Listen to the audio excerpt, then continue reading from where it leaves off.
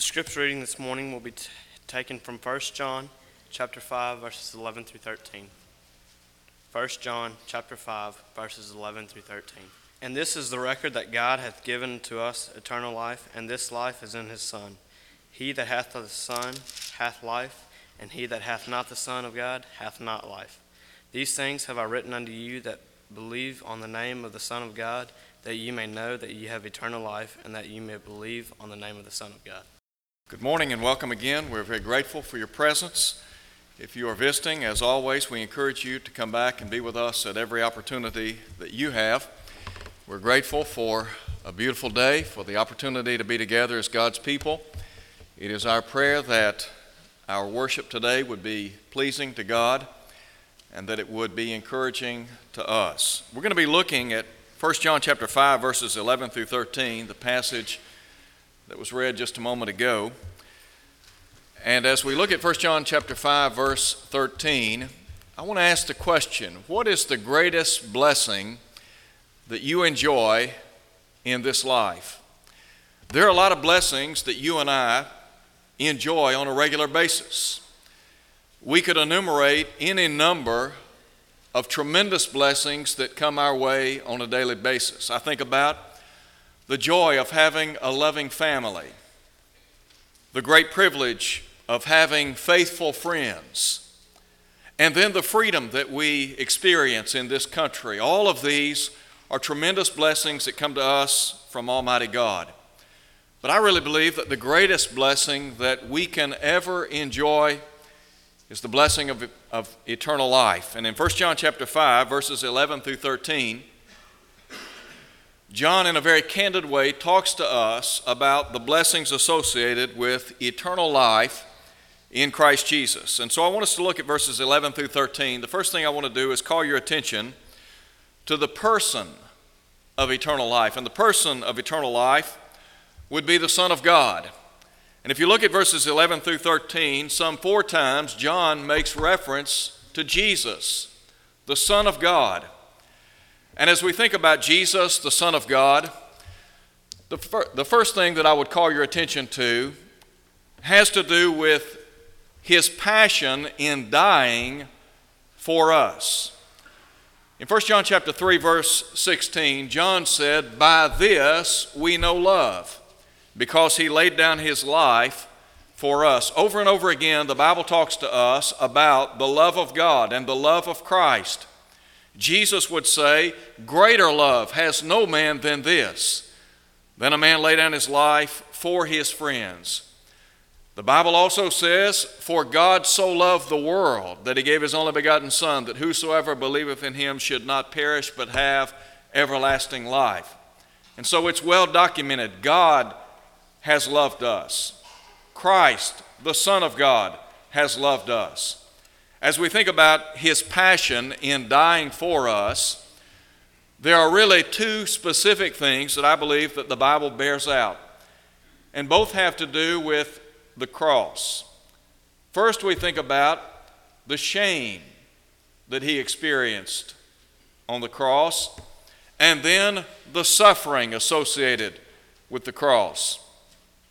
Paul would say in Galatians chapter 3 at verse 13, that Christ has redeemed us from the curse of the law. For it's written, "Cursed is everyone who hangs on a tree."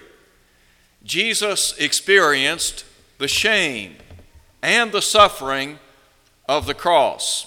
In Matthew chapter 27, when Matthew narrates for us the trial and ultimately the death of Jesus, he talks about how the Lord Jesus Christ was scourged. He was literally beaten to death in many respects by a scourge, a whip. He was taunted. The Bible talks about how they spat on him. They ridiculed him. They said, "If you're the Son of God, prophesy. Who hit you?" All of these things lend evidence to the shame and the suffering that Jesus experienced for us. The Bible tells us in 1 Peter chapter 2 that Jesus bore our sins in his body on the tree, that we being dead unto sin might live unto righteousness. And so We think about the passion of Jesus and the fact that he was willing to die for us. But not only do we think about the great passion of Christ in dying for us, but his purpose in dying for us. Why did Jesus go to the cross? Well, two reasons. Number one, John tells us in 1 John chapter 3, verse 8, that Jesus was manifested to destroy the works of the devil. The devil had destroyed man's relationship with God the Father. Go back to Genesis chapter 3, and you find Satan coming between Adam and Eve and God the Father. The Bible tells us that those who are outside a relationship with God, they are without hope. And thus, in that condition, they're without God. And so Jesus came to destroy the works of the devil.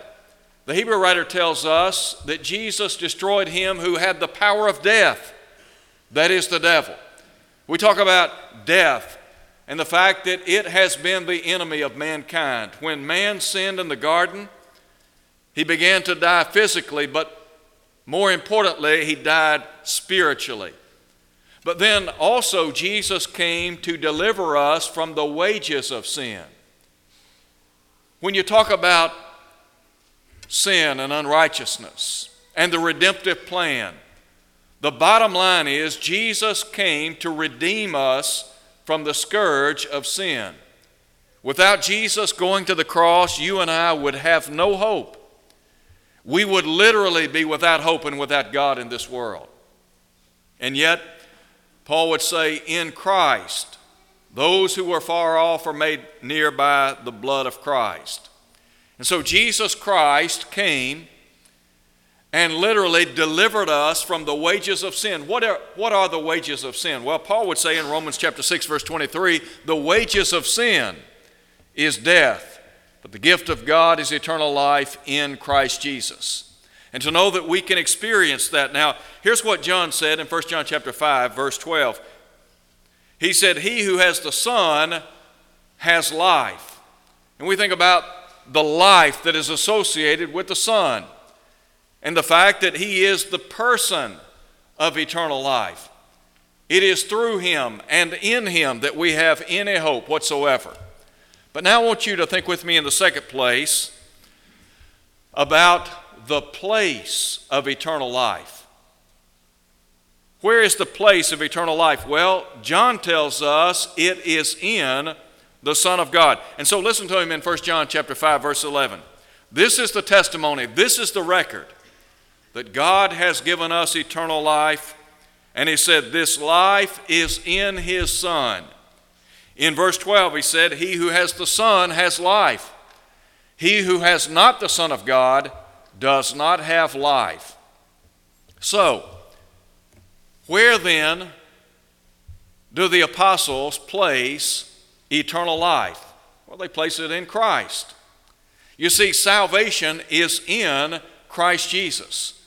Paul would say in 2 Timothy chapter 2 at verse 10, therefore I endure all things for the elect's sake, that they may obtain salvation which is in Christ Jesus with eternal glory. So here's a question. If salvation is in Christ, how then do we get into Christ? There is only one way that I know, the Bible tells us or teaches us that we can get into Christ, and that is through baptism. When we're baptized into Christ, then we become a part of his spiritual body. Furthermore, we enjoy all of the blessings and favors that are in Christ. Now, having said that, let me call attention to a couple of passages. In Romans chapter 6, verse 3, Paul said, know ye not that all we who were baptized into Christ Jesus were baptized into his death? When we are baptized into the death of God's only Son. Now somebody might ask the question, why do we need to be baptized into the death of God's only Son? Well, where did Jesus shed his blood?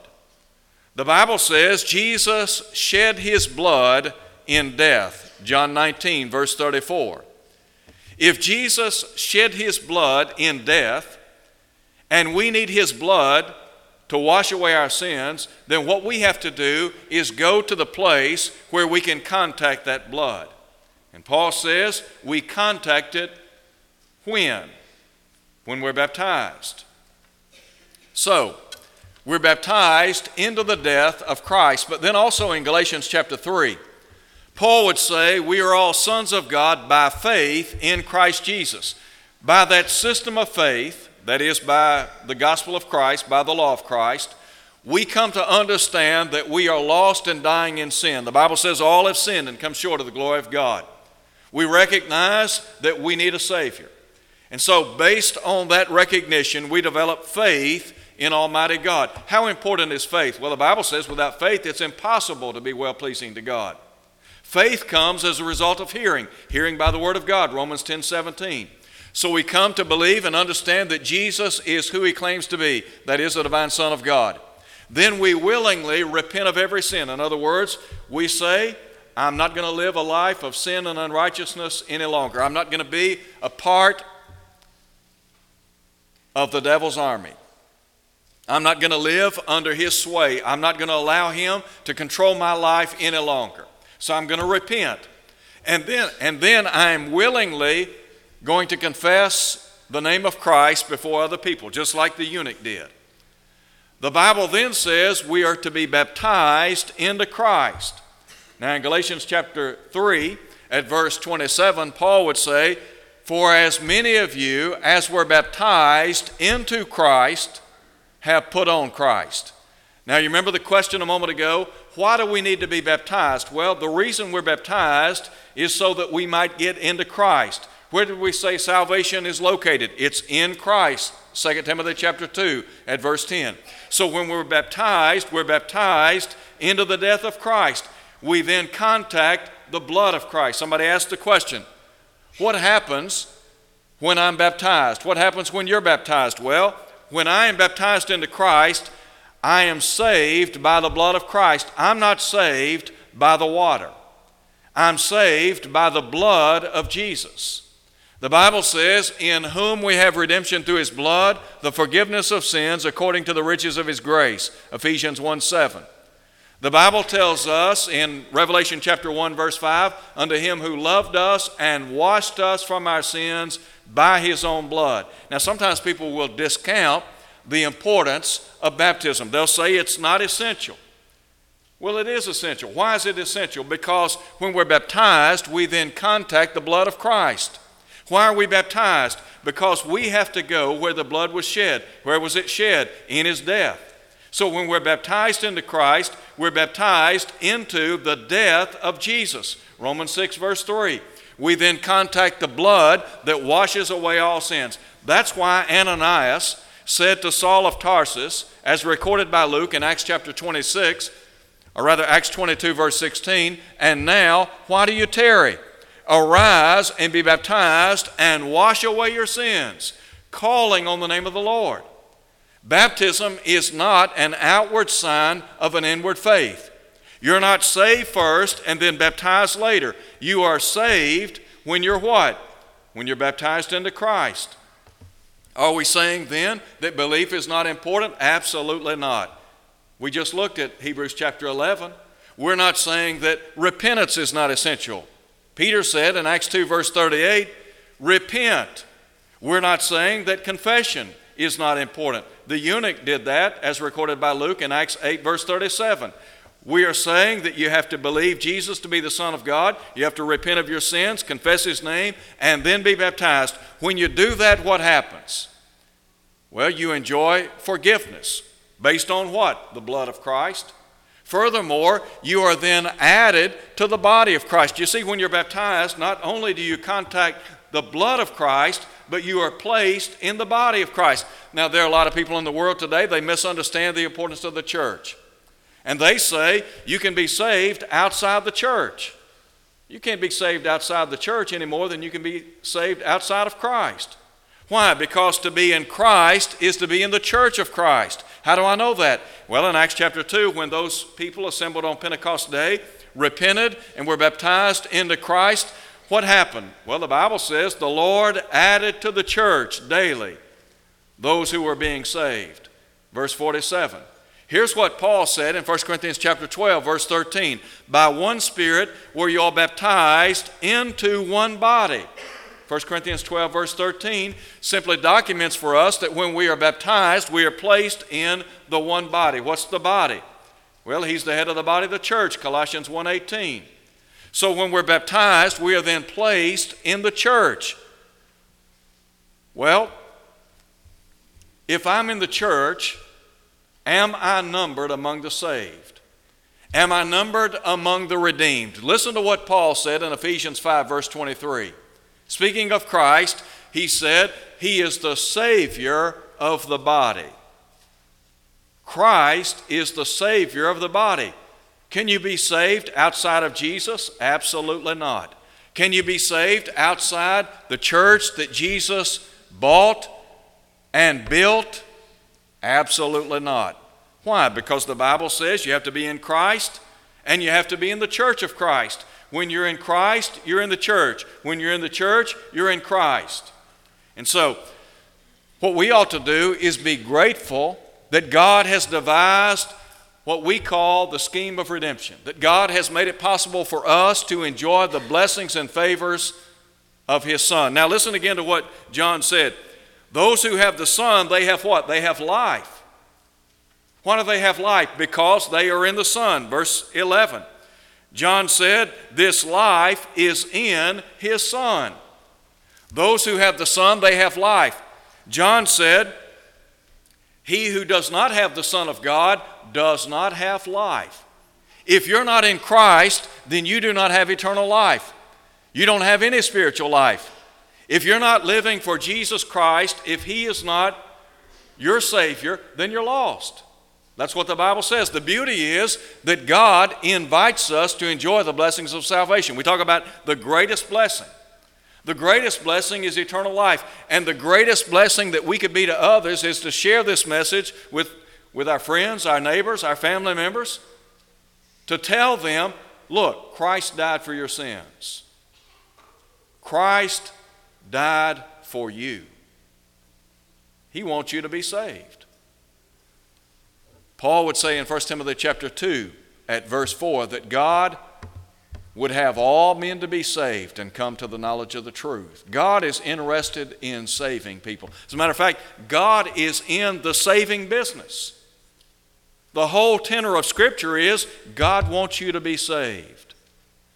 And then in 2 Peter chapter 3 at verse 9, Peter would say, God is not willing that any should perish, but that all should come to repentance. So God is interested in you individually enjoying eternal life. But then the third thing I want you to see, the promise of eternal life. What about the promise of eternal life? We're talking now about the surety of eternal life in and through the Son of God. Listen now to what John said in verse 13. These things I have written to you. Now in verse 11 he said, this is the testimony, this is the record. God has given us a record, a testimony that we call Scripture. Can you and I trust or believe what we read in Scripture? I hope we can. The psalmist said, your word is a lamp unto my feet and a light unto my pathway. How do I know how to live for God? Well, revelation. By the testimony, by the record. How do I know about my relationship with God the Father and Jesus Christ the Son? Well, right here, this record, this testimony. How can I know how to live so that I can get from planet Earth to heaven? Well, this record, this testimony. Can I trust this book that I call the Bible? Absolutely. It is the inspired Word of Almighty God. Think about how this book has literally transcended time in so many ways. Down through the years, the Bible has been persecuted. It has been under scrutiny time and again, and yet every time it wins the battle in the heat of the day.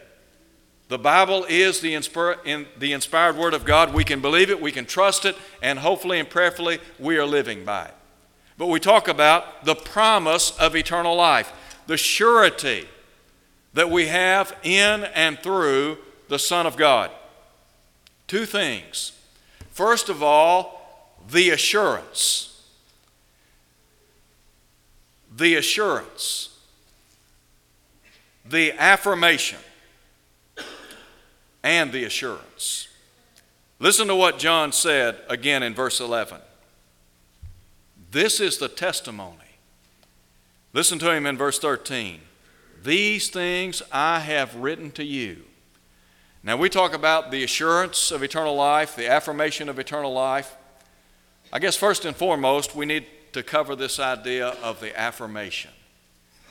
John is saying, look, I have taken what the Holy Spirit has given unto me, and I have recorded it in this book that you and I call the Bible.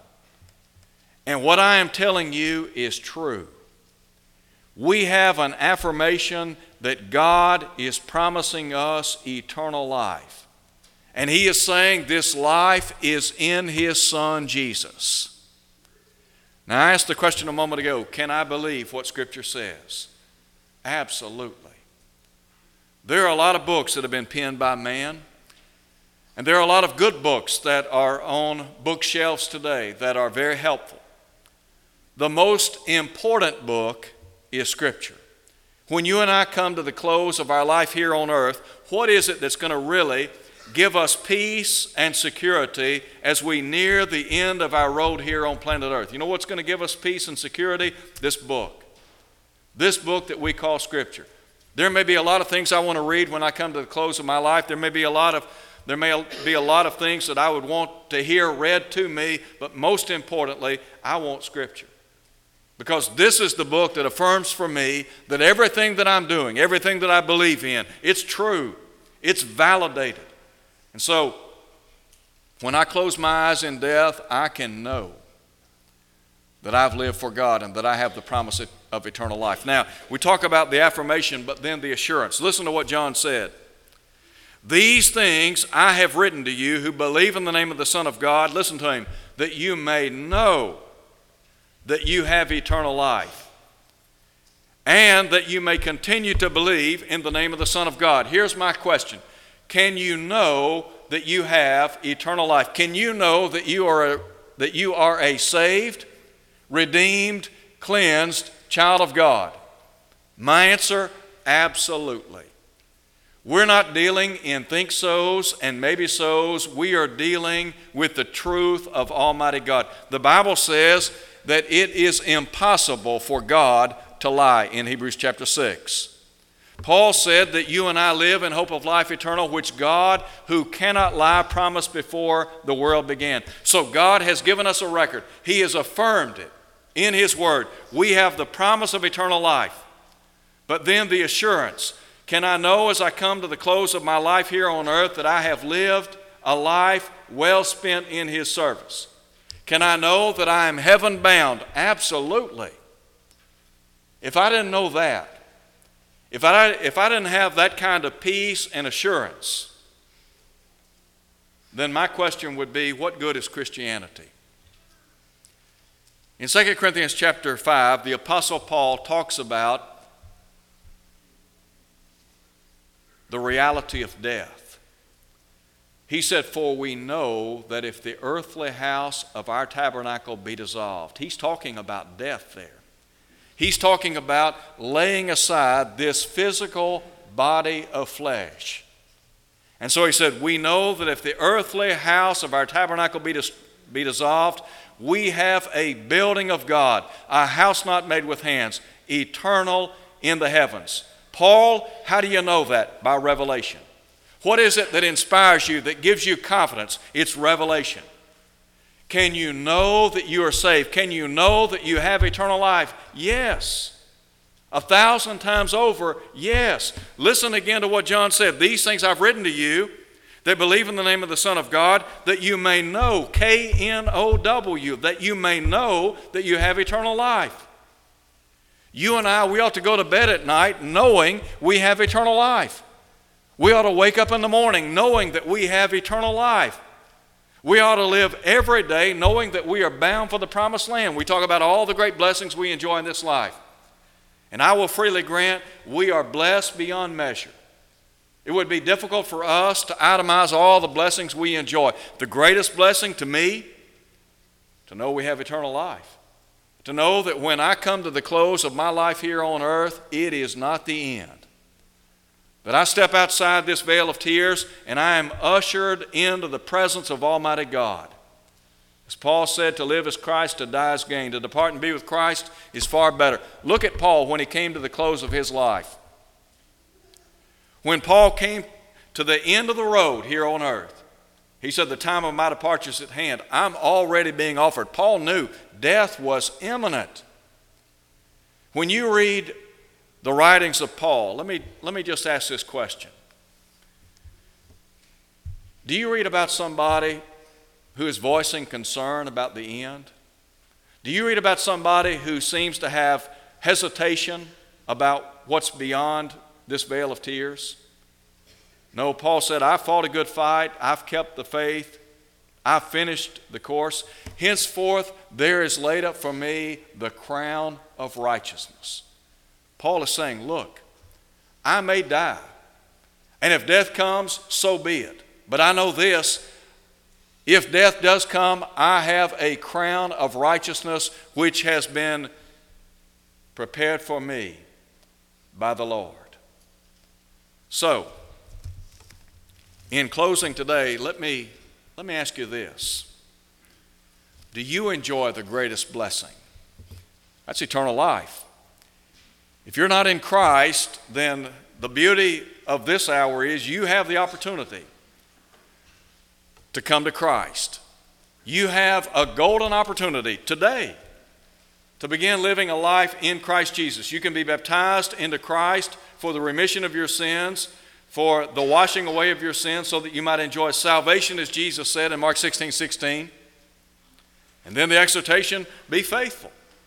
The promise is the crown of life, Revelation 2 at verse 10. Maybe you're here today, you're not faithful to the cause of Christ. You know you need to do better. You know that you need to live a faithful life, and you haven't been doing that. Well, we can pray with you and for you. And the assurance is that if we confess our sins, He's faithful and just to forgive us, to cleanse us from all unrighteousness. We want you to come to Christ today. You see, all of us who are here today, we want to go to heaven. I believe that with all my heart. It may be the case that not all of us are bound for the promised land, but we can all get on board today. If you're not on that caravan headed for heaven, you need to get on that caravan. If your life is not what it ought to be, then we beg, we plead, we urge you today to come to Christ as we stand and sing.